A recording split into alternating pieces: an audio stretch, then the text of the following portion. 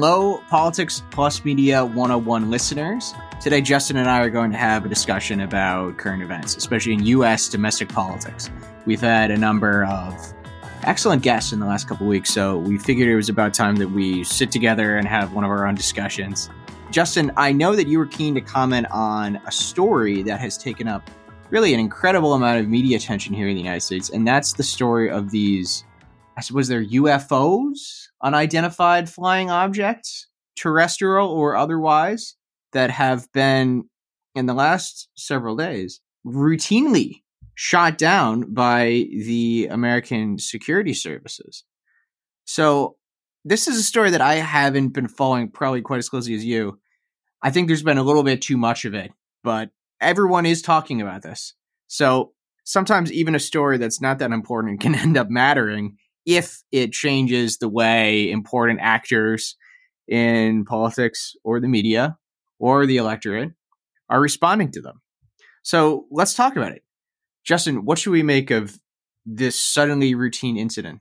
Yeah, so first off, John, when you live in the nation's capital and you hear that there are UFOs flying over military sites across the country, you get a little bit worried because you don't know if that next flash of light is going to be a welcome present from Russia, and that may be it.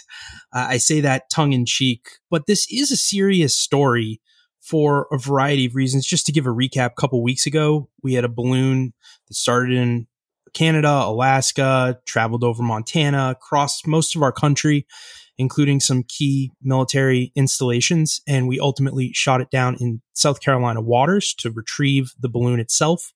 That was the first of these UFOs. That balloon, we think, is a Chinese spy mechanism. We're not 100% sure, but we are sure that it is indeed a balloon. The other balloons that we know about, which aren't balloons, Sean, to your point, they're UFOs because we really don't know how they were propelled and they don't look like a balloon according to DOD and pilots that actually saw these things. We shot them all down as well. One was off the coast of Alaska.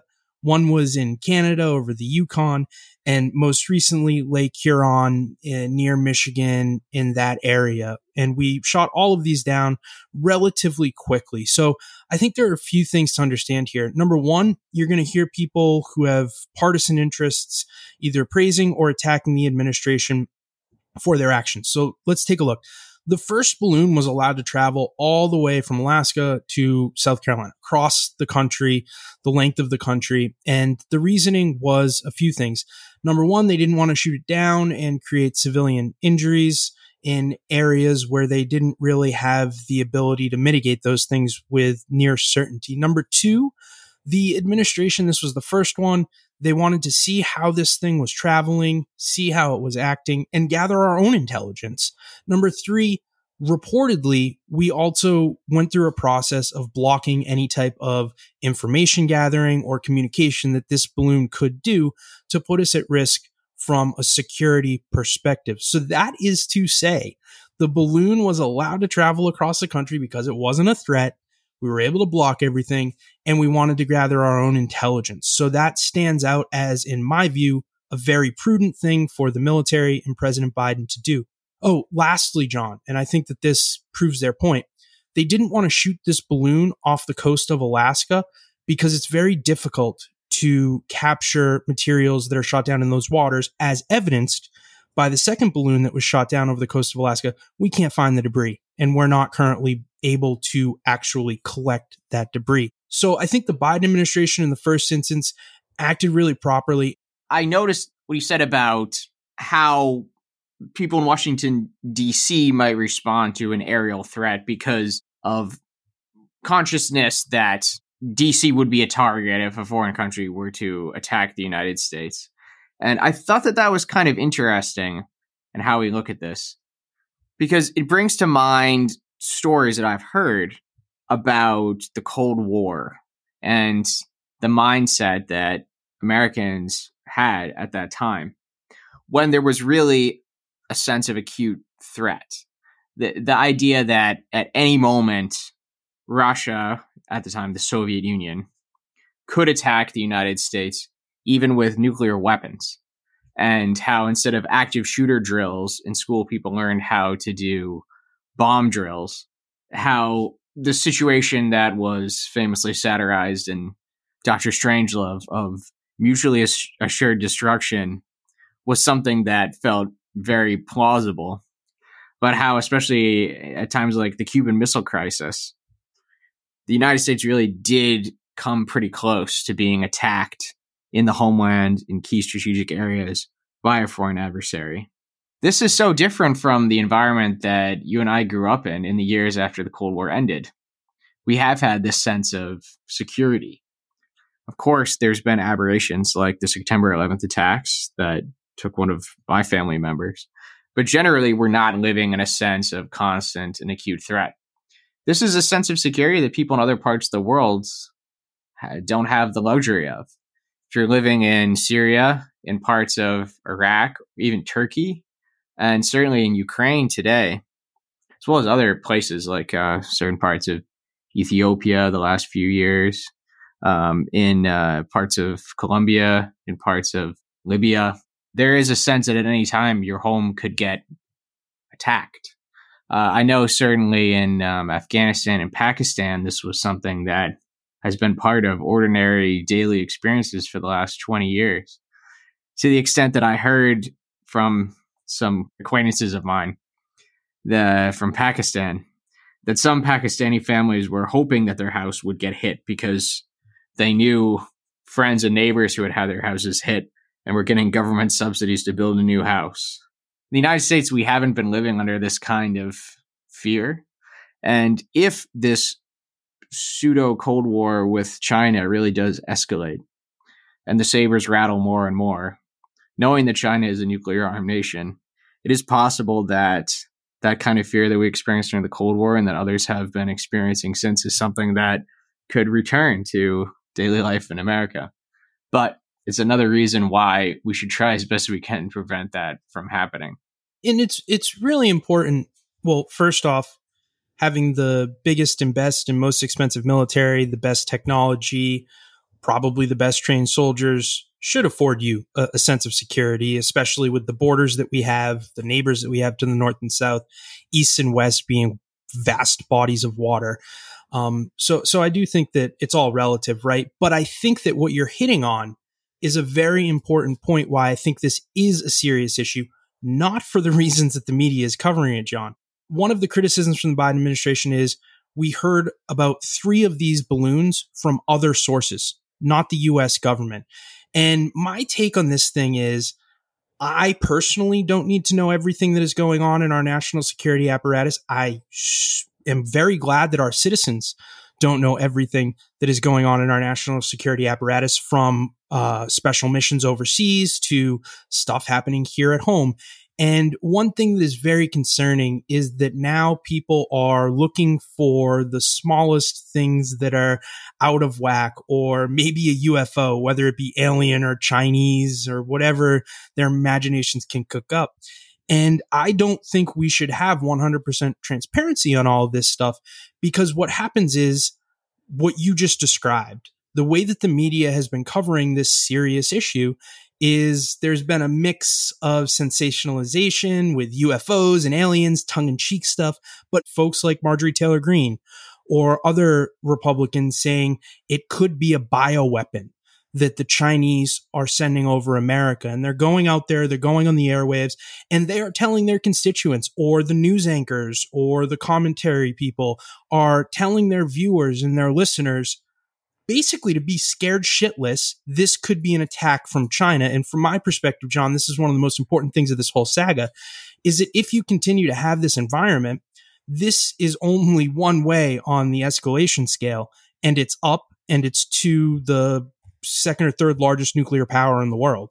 Speaking about America's geographical position, we often remark about how the United States is blessed to have good neighbors, Mexico and Canada, who are allies, and then also the island nations of the Caribbean, some of whom are allies and friends. I think that we should note, though, that our neighbors have not always been our friends and allies.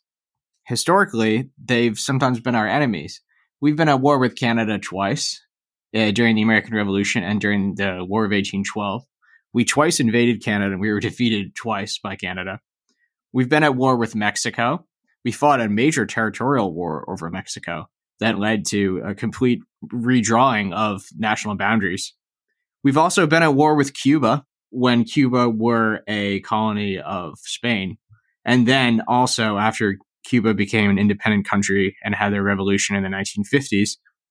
So it's not a default scenario that our neighbors are good neighbors in the sense that we have peace with them.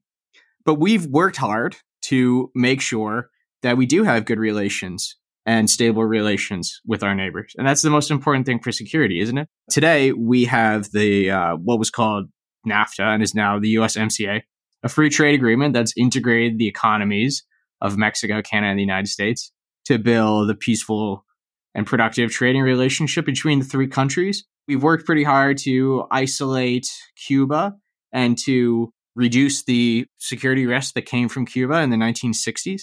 So a lot of diplomatic and security work has gone into making sure that our neighbors don't threaten us. It's not a default scenario that we have good neighbors.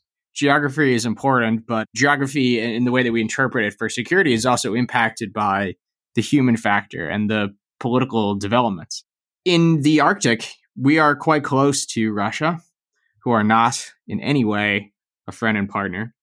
And also, as we've seen here, China, who are not exactly a neighbor of the United States, they have the ability to reach us through devices like this. In an age where security becomes interstellar, certainly having a land border with the countries we do isn't going to mean that we're not potentially threatened by parties from further afield. So we should keep in mind that security matters no matter who we are next to at any given time.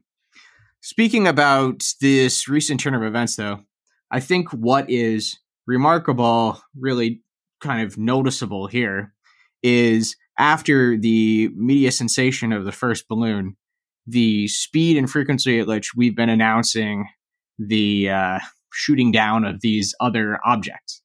And I think it raises a question of how common these objects had already been appearing in our airspace and it going unremarked by the media. If we have had new public interest on this topic, and then in the next week, all of a sudden, we're taking action against many objects, I mean, it really does raise a question. Has it always been ordinary for there to be these kinds of objects floating? And then one, did the United States tolerate them and not take action for a long time?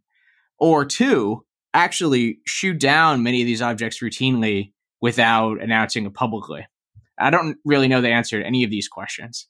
I think the answer is number one, yes. This is fairly common, and Senator Gillibrand was on CNN giving an interview about it and how they passed a law that would prevent the discrimination of U.S. service members from reporting UFOs, because folks basically used to report UFOs similar to the balloons over Lake Huron and the Alaska coast, saying, we see this thing, we don't know how it's propelled, it's not clearly a balloon, it's very bizarre to us. And even in cases, they'd say it was interfering with their mechanical signals on their planes. Like these last two balloons, some Air Force pilots were basically making that claim.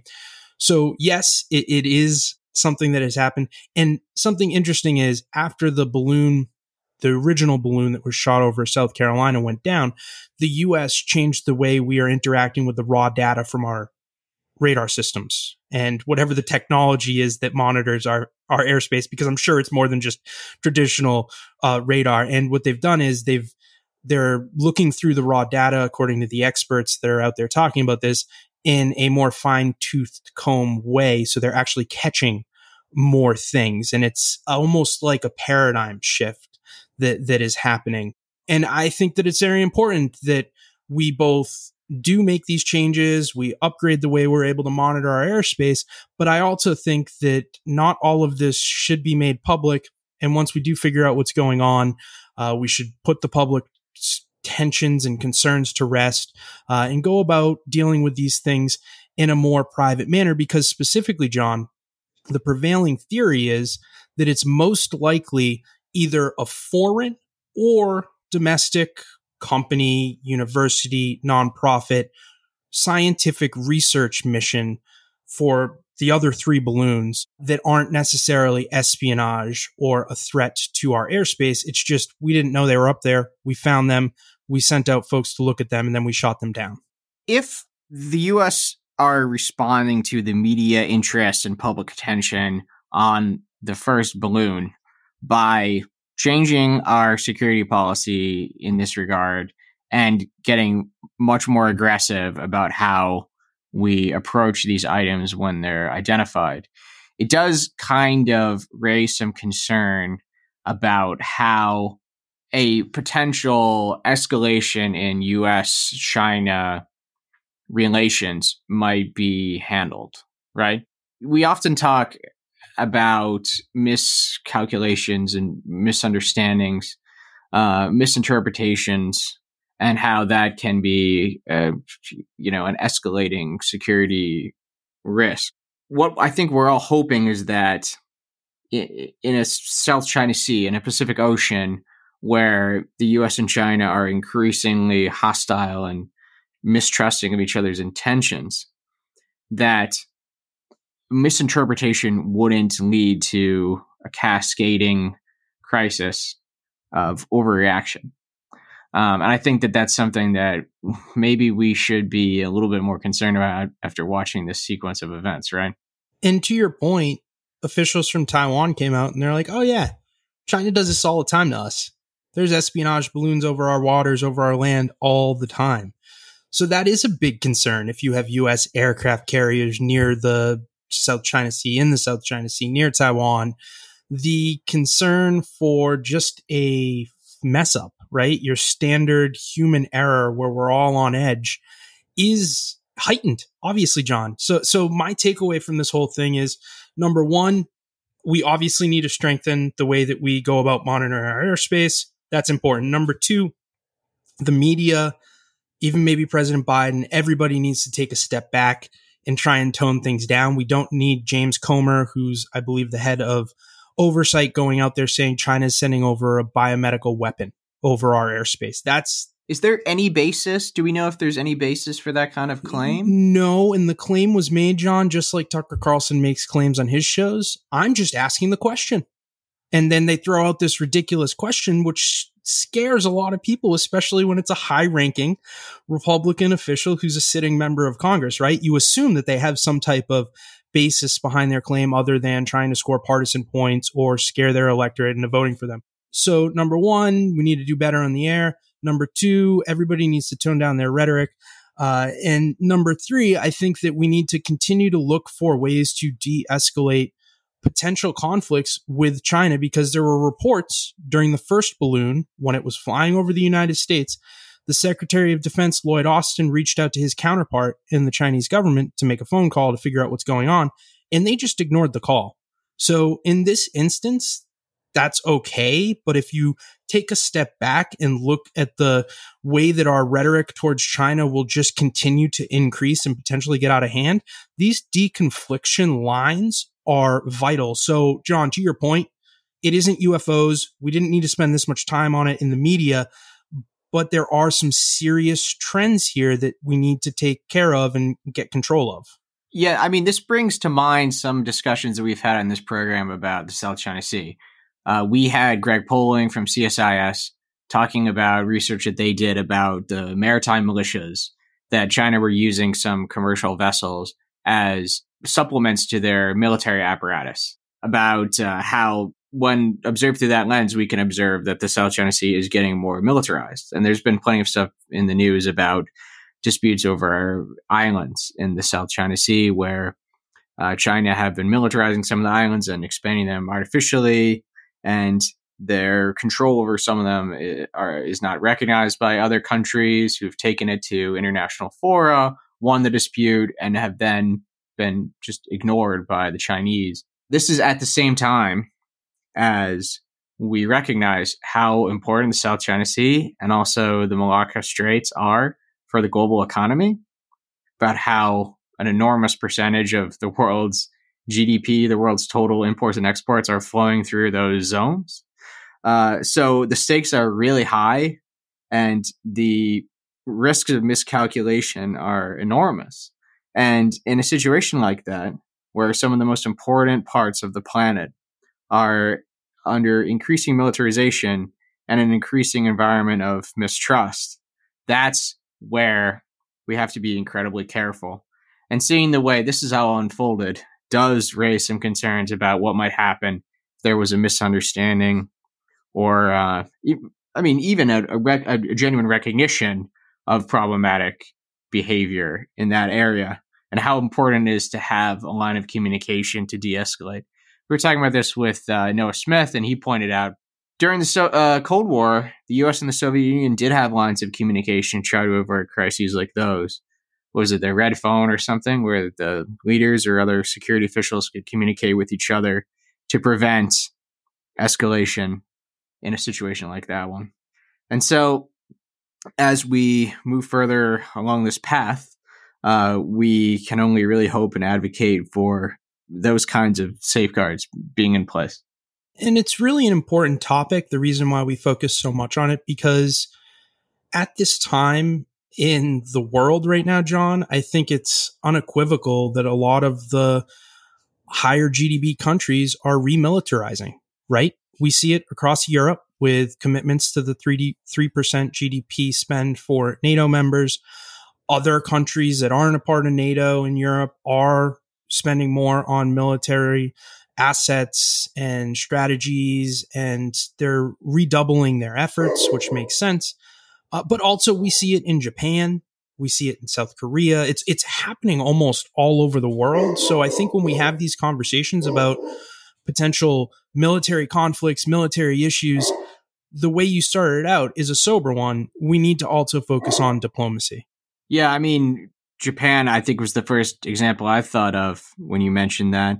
You know, they're moving off of their historical post-World War II policy. And Australia are another Asia-Pacific country that are focused on defense procurement in some notable cases like the AUKUS deal. And, you know, thinking about my old home in the Arabian Gulf, or the Persian Gulf, as it's alternatively labeled, we know that the countries in that area are very keen on armament, and they're pursuing increasing defense procurements with the consent of the United States, notably, which they had not previously had in some key instances, at the same time as their rival and neighbor, Iran, are looking as unstable and unreliable an actor as ever. So there's many flashpoints around the world. And as much as we've done since World War II to prevent cycles of violence emerging from these tense areas that we're able to recognize and predict, we have to remain increasingly conscious of the consequences of escalation. Some of my Republican friends want to take the economy hostage. I get it, unless I agree to their economic plans. All of you at home should know what those plans are. Instead of making the wealthy pay their fair share, some Republicans want Medicare and Social Security to sunset. I'm not saying it's a majority. Let me give you, anybody who doubts it, contact my office. I'll give you a copy of the proposal. That means Congress doesn't vote. Well, I'm glad to see you. No, I tell you, I enjoy conversion. You know, it means if Congress doesn't keep the programs the way they are, they go away. Other Republicans say, I'm not saying it's a majority of you. I don't even think it's even a significant, but it's being proposed by individuals. I'm not politely not naming them, but it's being proposed by some of you. Look, folks, the idea is that we're not going to be moved into being threatened to default on the debt if we don't respond. Folks,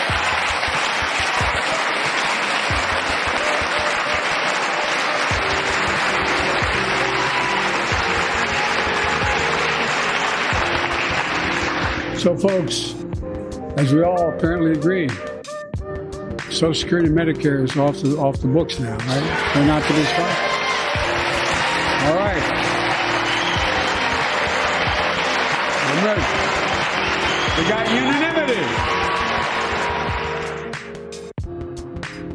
So, John, let's talk about the third rail of politics here in the United States of America, which is a metaphor, a symbol for if you touch this third rail of politics, your political career is dead. That is cutting Social Security and Medicare. During President Biden's recent State of the Union address, he brought up the claim that Republicans either want to sunset the programs or cut them, to which, more like a UK parliamentary proceeding with the Prime Minister, the GOP got very upset. They started booing, and President Biden touched off this interaction between the president and the GOP.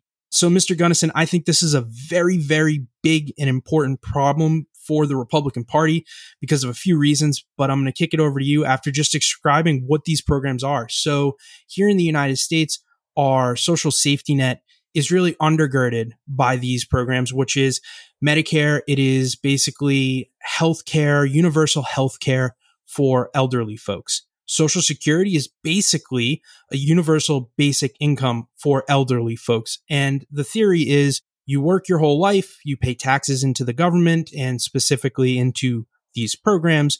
You deserve to receive your benefits when you reach a certain age. And as a result, you deserve a certain dignity and quality of life from these programs. So ultimately, John, these are the two most arguably important spending programs to the U.S. voter that there are. What are your thoughts on this topic? Yeah, so Social Security, like a public pension for retired persons, and then Medicare, less national health care for retired persons and more like national health insurance for retired persons.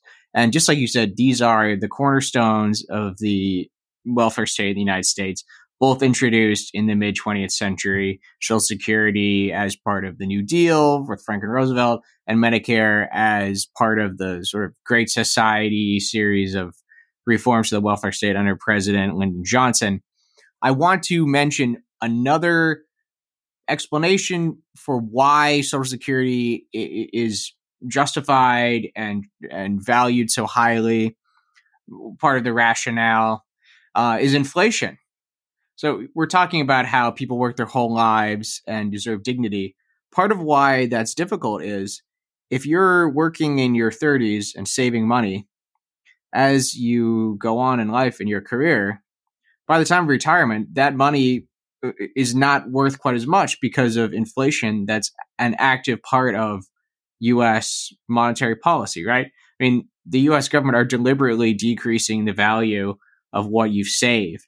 We had Michael Strain on recently. He was talking about how the Federal Reserve targets a 2% inflation rate. They intend for inflation. So we do owe it to retired persons in the United States to make sure that they have the retirement they deserve, because the money that they've saved throughout their career doesn't have the same value that it would without that aspect of U.S. public policy, right? I think there's a lot to talk about here. It's going to have pretty big political implications, and it has for decades. It's always been a huge part of our domestic politics.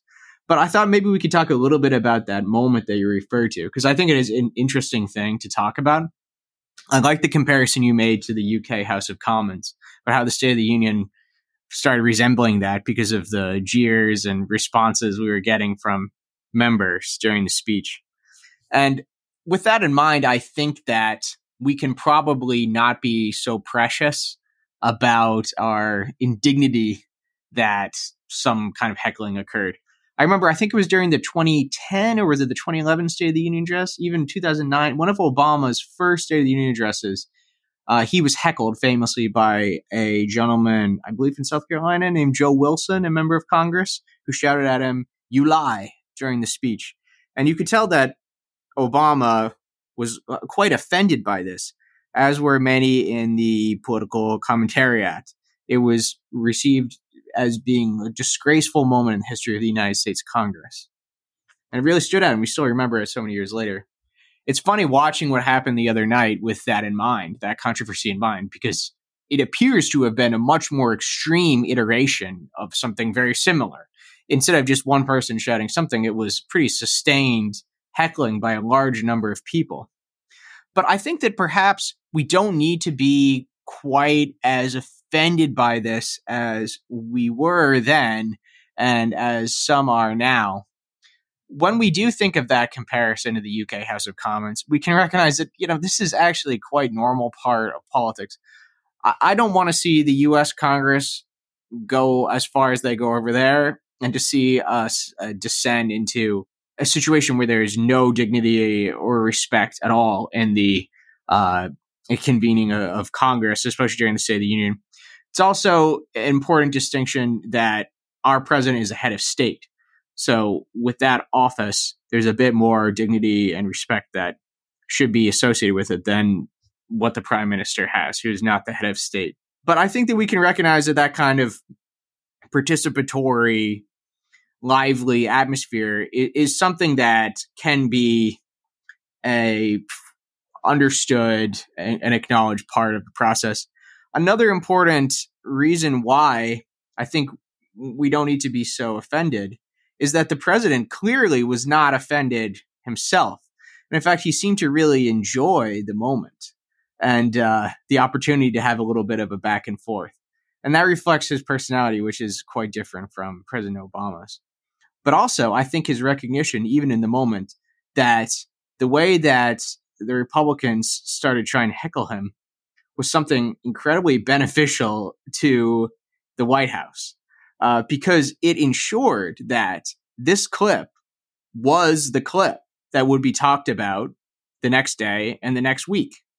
When you give a long address, I think, 90 minutes long? It was over an hour. It was a long address. When you give a long address like that, you're not sure which moments are going to be discussed or even remembered. I would challenge people to try to remember any moment from any of Donald Trump's State of the Union addresses. But because of that instance of heckling, the Republicans who chose to do so guaranteed that that particular clip was going to make its way into the news and into the public awareness and memory. And I think that the White House would be very pleased and are very pleased by which clip that was, because it was a clip in which Biden was talking about an area of great political strength for Democrats and great political weakness for the Republicans. These attacks on the most popular welfare programs in the United States. And the Republicans who chose to draw so much attention to this topic, I do not think have served their party's political strategy very well. Yeah, so just quickly want to get into whether it's okay or not to have the booing, the heckling. Maybe you lie or you're a liar is a bit over the top, which I think you'd agree with because it's more ad hominem than attacking an idea, for example. I think that it is great. I think that the booing and the interaction between the president and the members of Congress is fantastic. I think that ultimately we don't have this silly, foolish idea of a king or queen dictating to us what the State of the Union is and how it's going to go. We have a duly elected president that was literally created because we didn't want a king or a queen. And I think that you can afford dignity to the office in a way that also shows polite, maybe crossing the line into not so polite opposition. And I think that it also, so that's the first point. This is great. Love more of it. Let's just, keep it within the bounds of respect, I think, which is the point that you were making, John. Now, on to the substance of it. Like you said, I can really only remember one moment during President Trump's State of the Union address, and it was because of how big of a deal the Republicans made of it, was Nancy Pelosi tearing up the speech after the State of the Union address. Can't remember one quote from it. I remember they were rather dark in nature and tone and a little bit scary, depending on how you see the world.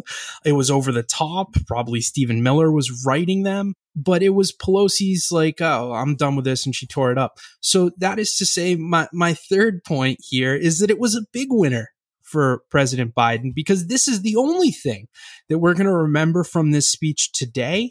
We will remember it in 2024. You can guarantee it's going to be some type of campaign commercial. And also, like you said, John, he ultimately got the better of the Republicans for a few reasons. Number one, they attack him for his mental acuity, his dexterity, his ability to think on his feet. And he came out there, had an unscripted back and forth, which truly was unprecedented for a State of the Union since, I don't know, maybe FDR began having these when they were in the public attention. So it showed that he is competent. And then also it took a plank of American politics, the third rail of politics, and you position President Biden, because of his own doing here and interacting with the Republicans, as the staunch defender of Social Security and Medicare. So for all older voters, 65 and over, they see this clip, it's going to be, I promise to defend these benefits as President Biden, and then in interaction with the Republicans, where ultimately his point won. And then the third reason why it was so effective, John, is President Biden used this moment in the speech, and Republicans helped him probably unwittingly do so. And after the speech on cable news and outlets, it's just been a constant theme of Democratic opposition research highlighting Republican members of Congress who are in the recent past advocating for sunsetting, which is ultimately ending, or cutting Social Security and Medicare. And now the face of the Republican Party are both the hecklers like Marjorie Taylor Greene, because they're going to get a lot of airtime, and folks like Rick Scott, who legitimately proposed in 2022 before the midterm elections that moving forward, his focus would be to cut spending. And one way he would do that is to sunset Medicare and Medicaid and all federal programs in every 5 years. Big winner for Biden. The example that you gave of Nancy Pelosi tearing up the speech is such an excellent example to illustrate the points that we've been trying to make, that I'm almost upset that I didn't think of it myself. Another moment of partisan heckling, you could characterize it as, during the State of the Union addresses. And this is then the only thing that we remember from any of them, isn't it? The only thing we remember from Obama's State of the Union addresses, apparently, is Joe Wilson saying, "You lie." The only thing we remember from Trump's is Nancy Pelosi ripping up the speech. And the only thing we remember from Biden's is Marjorie Taylor Greene and others shouting that he was a liar and him having a humorous exchange with them. I think maybe George W. Bush, I believe the axis of evil quote came from a State of the Union address. So maybe that's the last time that we remember anything that was said by the president and not by the audience in a State of the Union. But John, that just makes your point, because you got to realize, go put yourself in that frame. We were under attack. We were under attack as a country, and it took that moment of extreme circumstance to create a one line of a speech that we ultimately remember. So to your point, it's rather rare that we remember anything from these speeches. And I think that David Frum and Michael Gerson have both claimed that they did not come up with that phrase because its reputation has aged so poorly. But getting back to the substance of all of this, Medicare and Social Security, as we've been saying, are so enormous to American politics. I believe that the percentage of people that are on Medicare, it would surprise a lot of Americans. We know that the baby boom generation are going into the retirement age now, and that's created a big population bubble of people that are going to be relying on these programs. Over 83 million on Medicare alone. 83 million. It's also by far the most expensive thing that the U.S. government does. Some people have come to me and they've showed me charts and said, look, the defense budget is 60% of the U.S. budget. And I have to keep telling them, guys, you are looking at discretionary spending only. Please show the whole picture. If you add in the non-discretionary spending, then you will see that Medicare is by far the most expensive thing that the U.S. government does. We spend a lot more money on healthcare, public money in the United States than we do on defense. I think the total defense percentage, it goes from over 50 down to like 10 to 13% when you add in that non-discretionary spending. And you can see how it's just absolutely dwarfed by these retirement programs, including that health insurance program. We spend more on healthcare as a percentage of GDP in public money, I think, than most countries that extend the benefit for under 65s as well.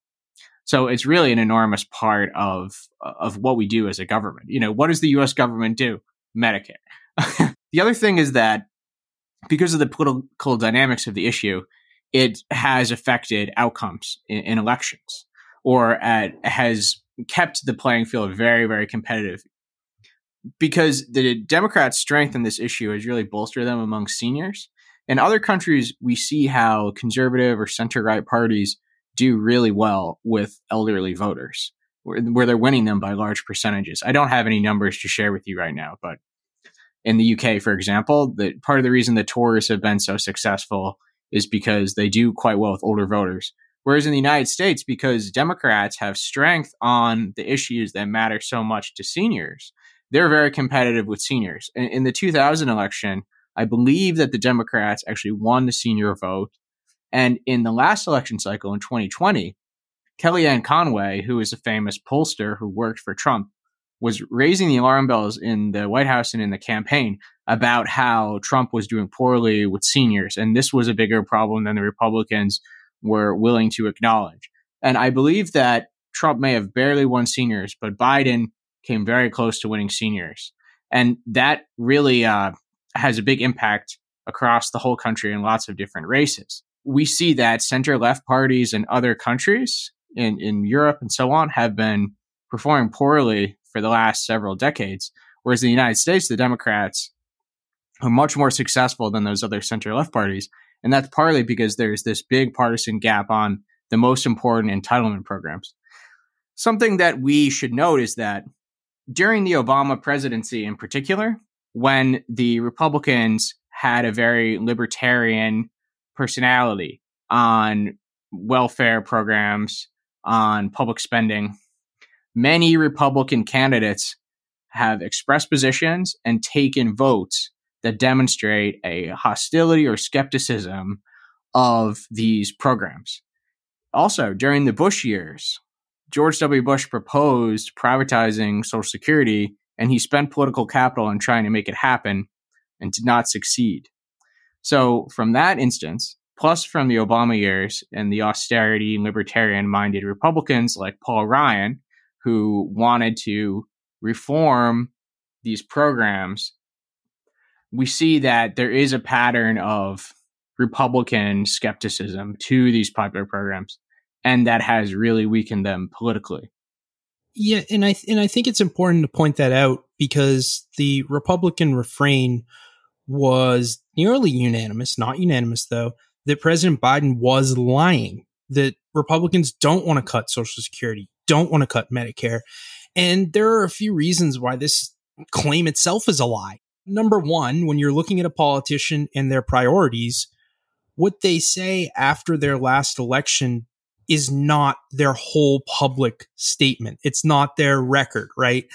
Just because a politician from November 10th, 2022 to February 13th, 2023 hasn't espoused a desire to cut Social Security and cut Medicare doesn't mean that their past statements are invalidated, right? So that's point number one. Point number two, you hit on it with the big funding from discretionary to mandatory. If you are a Republican and you want to balance a budget in 10 years, which means the government spending and the government revenue ultimately balance out, then the way to go about this, it's almost impossible without looking at reforming Medicare and Social Security and cutting those two programs rather drastically. So just from a logical standpoint, you hear Republicans saying we need a 10-year balanced budget. You're not going to be able to do that without substantial reforms to these programs. And then the third reason why the Republicans are lying here is because of their own words. In 2022, Rick Scott was the head of the Republican senatorial campaign arm, and he released a plan a couple months before an election stating that he wants to cut these programs through a sunset mechanism. The reason why you have a sunset mechanism is it's really hard to reauthorize things through Congress. So if you can't reauthorize things through Congress, you're going to end up cutting things, and that will result in cutting the program. He went on CNN and all the news stations after the State of the Union, and he firmed up his support for that plan. Another just a fact of life, Mitch McConnell himself, after the State of the Union, basically threw Rick Scott under the bus, saying, yes, he released this silly plan that would have cut Social Security and Medicare. It makes no sense. And Rick Scott is going to have trouble in his next reelection bid in Florida. Maybe it's a primary, maybe it's a general election against Democrats, but he made a mistake. And then lastly, here you have other members of the Republican House, of the Republican Senate, going and making claims that they would love to cut Medicare and Social Security. Matt Gaetz on the House side comes up. And then you had Senator Mike Rounds, a Republican, also go on CNN and Jake Tapper saying he believes all federal programs should sunset in 1 year, not 5 years, 1 year, which would leave these programs up to cuts. So that is all to say what President Biden said is not only logically accurate if you understand the evolution of the GOP over the last few decades, their stance on the budget, but it's also literally accurate because Republicans have come out after the speech espousing the views that Biden said that they support. So I think it's really important that we parse through the partisan back and forth to just say that there are a number of Republicans that truly believe in cutting these programs, as evidenced by their own words, John.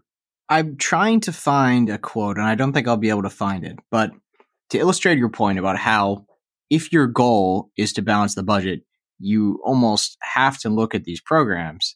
I recall a Republican politician saying that his attitude about Medicare and Social Security was like what Bonnie and Clyde said when someone asked them why they robbed banks, because that's where the money is.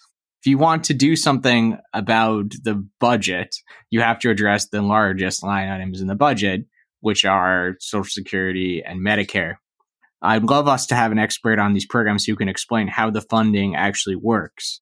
It might not be quite so simple as looking at the line items in the budget and saying, oh, cut this. There's different funding mechanisms for these different features of U.S. government. But certainly, it does appear to be quite a sincere thing on the part of many Republicans that these programs need to be affected, changed, reformed. Because we see how they've continued to focus on it despite their awareness of how politically unpopular that is. So I think that we can kind of look at it as a very sincere ambition, but one in which in recent years they are, or especially this year, less likely to kind of politically acknowledge. What Rick Scott is saying is, no, I'm not proposing cutting the programs. I'm proposing setting them up to sunset. And then every 5 years we can just have a vote and keep them in place.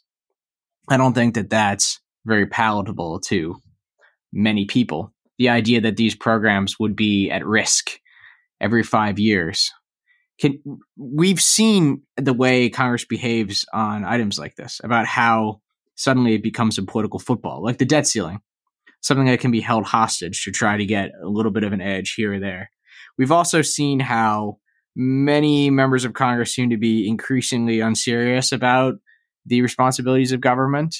The people of the Boebert and Marjorie Taylor Greene and Matt Gaetz ilk, who might not feel like they have much personally at stake in the survival of these programs, who go a little bit too far when they have the opportunity to create a hostage of an important program, and might in fact push it over the edge because they're somewhat nihilistic and unserious about those responsibilities. It's not hard to imagine a scenario where if the programs had to have an affirmative vote to be upped, so to speak, those sorts of people would have enough space and a voice in Congress to actually push it over the edge. I don't think that's a scenario that people want. And the Republicans themselves keep on talking about how they want to make the corporation tax cut permanent rather than sunsetting. They seem to understand the difference between permanence and sunsetting, right? Yeah, I mean, of course they do, John. Sunsetting was a way that the Tea Party House Freedom Caucus members were trying to attack all sorts of different programs when I was back at being a policy advisor. Heck, you even had proposals around the renewable fuel standards, which we don't need to get into to bore the audience. But essentially, it's mandating a percent of ethanol that needs to be put into our nation's gasoline supply. And there's a huge contention about that. And there are valid arguments against maintaining this program.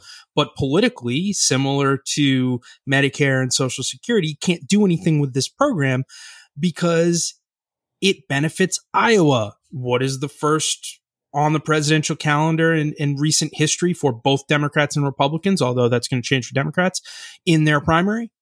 Iowa. So you could never really credibly come out against this program. And folks that did, like Ted Cruz, immediately flip-flopped once they ran in the primary. But that aside, John, I think the real thing to note here is how big of a political win this was for Biden and blunder for the Republicans, because already it is setting up fault lines. You had President Donald Trump come out, I think before the speech, but certainly after the speech, saying Republicans should not touch Social Security and Medicare. And I know he always says everything about every single issue, but his political instinct was to immediately come out, stake out the lane of defender of Social Security, Medicare in the Republican primary. This is going to be an issue that dogs candidates like Mike Pompeo and Ron DeSantis in the Republican primary for president, because these folks have votes that support cutting Medicare and Social Security back from Paul Ryan being the speaker. And probably even before that, we'd have to go through the records. But that just goes to show you that Biden elevating this issue is not only something that will help Democrats in 24 in the Senate and the House and the White House, but will have a material impact on the 2024 Republican presidential race. Yeah, Justin, just like you've said, the Trump years were a bit unusual in American politics for many reasons, partly because this consistent feature of American politics went away from the front of mind. There was almost a truce on the issue of Medicare and Social Security during the Trump years, and Trump did not spend a lot of time talking about it, drawing attention to it. He did not declare his hostility to those programs. He forced Paul Ryan to abandon his dream of the balanced budget. So Trump himself does not have the same vulnerability on this topic, other than his Republican Party affiliation, which still matters. It's led, like we were talking about before, many seniors to be consistent Democratic voters. But otherwise, he does not have, it appears like a particular personal vulnerability on this other than his Republican affiliation. However, every candidate who wants to run for president or any other office who was around before the Trump years, anyone who was involved in Republican Party politics during the Boehner-Ryan era, is going to have problematic quotes and votes on this issue. And this big vulnerability that the Republicans have that hurt them in the 2012 election, that hurt them in the 2000 election, that hurt them in the 2008 election, and so on, is suddenly very, very relevant again. And I think the theme is rather consistent. And I can only speak, John, from 2013 forward from personal experience. But in a lot of these instances, these votes on Social Security and Medicare, which were dead on arrival, were taking place because the far right wing of the Republican Party mandated that they get these votes in backroom negotiations so that they could go home. And also, in doing so, it forced a lot of, maybe they believe in these policies, maybe they don't, but it forced a lot of conservatives that weren't part of the Freedom Caucus also to go on the record with a vote. And what a member of Congress tells you they believe in a theoretical world and what they wish they could do with spending, it doesn't really mean shit until they put their name on the record and actually vote on it. So this is just a microcosm which extends itself back from the Tea Party of 2012, 2013, all the way to the recent State of the Union, where how did this come about? You had the House Freedom Caucus members heckling the president, and it ultimately got this issue to be blown out of proportion. Instead of being a throwaway line in a speech that we all forget, it is now the main thing. And not only are we talking about it, but Rick Scott's out there, Mike Rounds is out there, Mitch McConnell's out there. They're all talking about it. McCarthy, for example, is just denying it. And everybody knows in politics, it's really the attack that resonates. No matter how true or not the attack is, it resonates usually a lot more than the defense, just because of the way campaigning and psychology and society works itself out. So that is to say that the crazy thing here is this is just one example in the beginning of the 118th Congress where the Republican Party was put in a disadvantage because of the Marjorie Taylor Greene and House Freedom Caucus members. We are gearing up for 2 full years of this type of self-inflicted wound. What you're just saying really draws into focus the consequences of governing responsibility and the consequences of being in the majority. Because when the Republicans were in the minority in the last Congress, they could say, we're against wasteful spending, theoretically, without having to be specific. This is the luxury of opposition. You can say that you're against something in a very vague way, but it's not really up to you to fix it. It's not really up to you to really put on the line exactly what your own idea is and what you really do support. And this is, since the Republicans have won the majority and now have to actually govern the House of Representatives, they can no longer rely on this anymore. We're seeing with the upcoming debt ceiling vote, McCarthy and others on the Republican side know that they want to push for budgetary changes that the Democrats opposed, make some kind of deal over the debt ceiling. But what they're finding is they're not prepared to really be very specific about what they're asking for. And that is unsustainable. If they want to have a negotiation with the Democrats about this vote, they need to clarify what they're actually trying to achieve. If you want budget cuts in exchange for raising the debt ceiling, you want to negotiate about it, you have to tell us what budget cuts you're asking for. And that's when you get into the tricky stuff. In opposition, you can just say that you think the budget is too big. But when it's up to you to write the budget and make the deal on the budget, you have to get specific. And the politics of budgets and austerity and cuts are so difficult because almost everyone in America probably agrees that there's too much spending, especially at a time of inflation. But when you start looking at the actual spending items, all of them have a constituency behind them, especially something like Medicare and Social Security, which, like we've said, tens of millions of people rely on. But even the smaller things, cutting money from the science budget, cutting money from infrastructure spending, cutting military spending, on and on and on and on. Every single item in the budget is helping somebody. And it's really hard to find areas in the budget that are politically palatable to target for cuts. And when the Republicans were in the opposition, they didn't have to deal with this problem, but now they do. Yeah, and just to give folks a broad or vague picture of what we're talking about, the numbers that I'm looking up, Medicare is 12% of the U.S. budget. Social Security is 21% of the U.S. budget. That's 33% that the Republicans have taken off the table. Defense is another 10% of the U.S. budget, roughly. That's almost 50% of U.S. spending that the GOP just does not want to cut or be seen attempting to cut or really reform. So then that leaves you your question, where are you going to get these other budget cuts from? And you have folks like Matt Gaetz, and I don't know if Marjorie Taylor Greene, I know Matt Gaetz was on Steve Bannon's podcast, and he said, well, we're going to go after Medicaid and SNAP.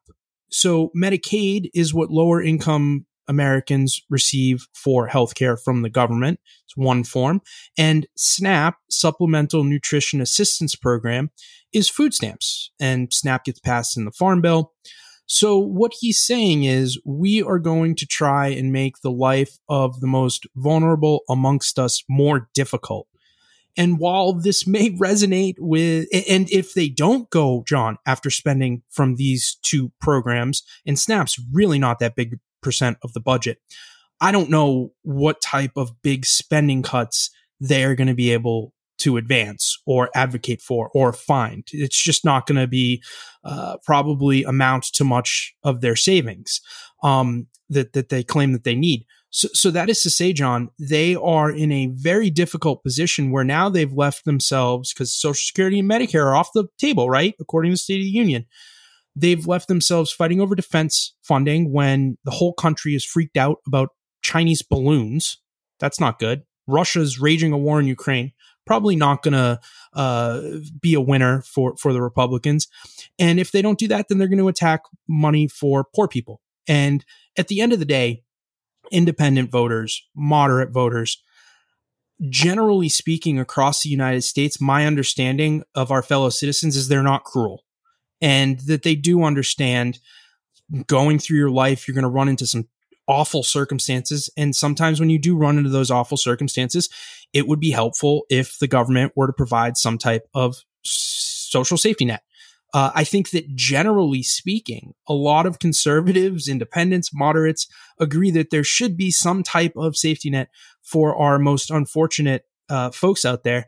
And this is all to say that even if you try and frame this up in a pretty little box, it's going to be a political loser for those undecideds out there. People don't want to vote for people, generally speaking, that are just cruel assholes. At this point, I think even most, maybe not most, but many Democrats would begrudgingly acknowledge that there was too much public spending during the COVID pandemic, right?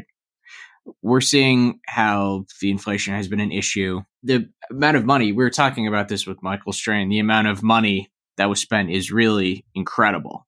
It's almost difficult to fathom how much it dwarfs what was spent in the 2008, post-2008 financial crisis and it recovery. Was, John, it was just tranche after tranche after tranche of trillions of dollars. Yeah.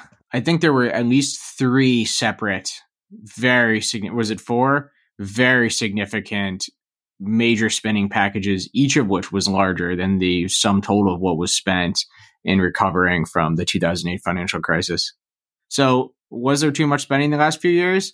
I think we're getting close to a consensus that there was.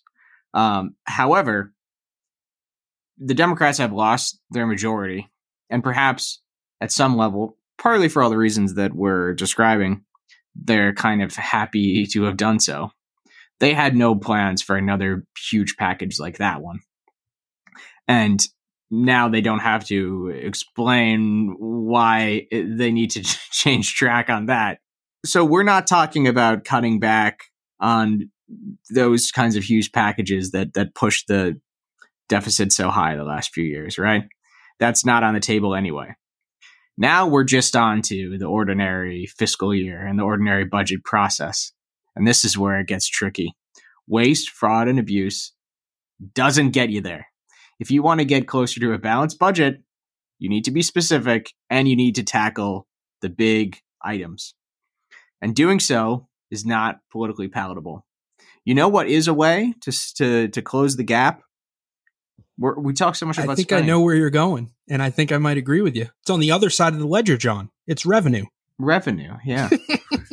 But we don't talk about that so much in American politics, especially in a period of divided government where the Republicans have control of one of the chambers of Congress. But John, I think that it's a vitally important conversation to have, right? So there are multiple ways you can raise revenue. And I think that, John, if we were to sit down with, staffers on the Hill and we were to look at budgets, we'd be able to find some waste, fraud, and abuse. It certainly wouldn't be in the trillions of dollars, but there are programs that could be reformed, pilot programs that worked really well that could be made national, maybe save some money there, cut some other pilot programs, and then just go through and try and tighten things up. I don't think austerity measures are appropriate when folks are concerned that we're going to be going into a recession in 2023. But, good faith efforts at spending reforms can be made. However, revenue. Right now, we are at a historic employment rate and we need more workers to fill jobs. So one way to do that would be liberalizing immigration. That could be a way of increasing revenue because you're increasing the efficiency of companies, you're increasing the tax revenue. So that's a common sense way of approaching things that's dead on arrival. Another way of looking at it would be what President Biden outlined in the State of the Union, which I think you were alluding to, would be raising taxes on Americans that make over $400,000 a year, and specifically a billionaire tax. And to me, it just makes... So I understand if you are a Republican or an independent and you're making a lot of money and you don't want your taxes raised. Sure, vote that way. That's less than 1% of the whole entire US population is making that much money. But if you're looking at this from a logical standpoint, if you agree that we have spent too much in the past, that we should work towards getting the budget under control, maybe not a balanced budget, but like Michael Strain said, a more sustainable budget where we're just taking in more money and spending less, so that over time it kind of finds its equilibrium, then you'd have to be intellectually dishonest, maybe stupid, to not advocate for a tax on the most wealthy amongst us, billionaires, folks making 10 million plus. Yet there is so much staunch opposition to this line of thinking, and the Republicans control the House, that this isn't even being discussed really in media because it's dead on arrival. I'm a little bit skeptical of some of your argument there, Justin. I think that talking about the highest income earners, the ones that are at the level that you're describing, people are making over 400,000 and so on, it's a little easy, isn't it? I think that this is almost like the Democratic Party's mirror image of the Republican idea that we can balance the budget without making hard choices about what to cut. I don't think there's really any easy choices here. I don't think that we can only go after billionaires or people making more than $500,000 and get that much closer to having a balanced budget. I think that there might need to be more substantial taxation revenue increases to get us there. I think taxing corporations more would be also a potential way to get into this. I think that there is a sweet spot maybe from the 21% that was passed under President Trump, from the 35% that it was. Maybe there's some wiggle room in there. I think you can close loopholes. I know that I'm being very vague. I'm not a tax expert here, but a lot of companies offshore things. They get around taxes. I think that taxing the wealthiest amongst us and increasing taxes on corporations in a measured and logical way would certainly go a lot further than screaming from the hilltops for cutting programs and cutting the U.S. budget when you're not willing to look at 50% of the budget.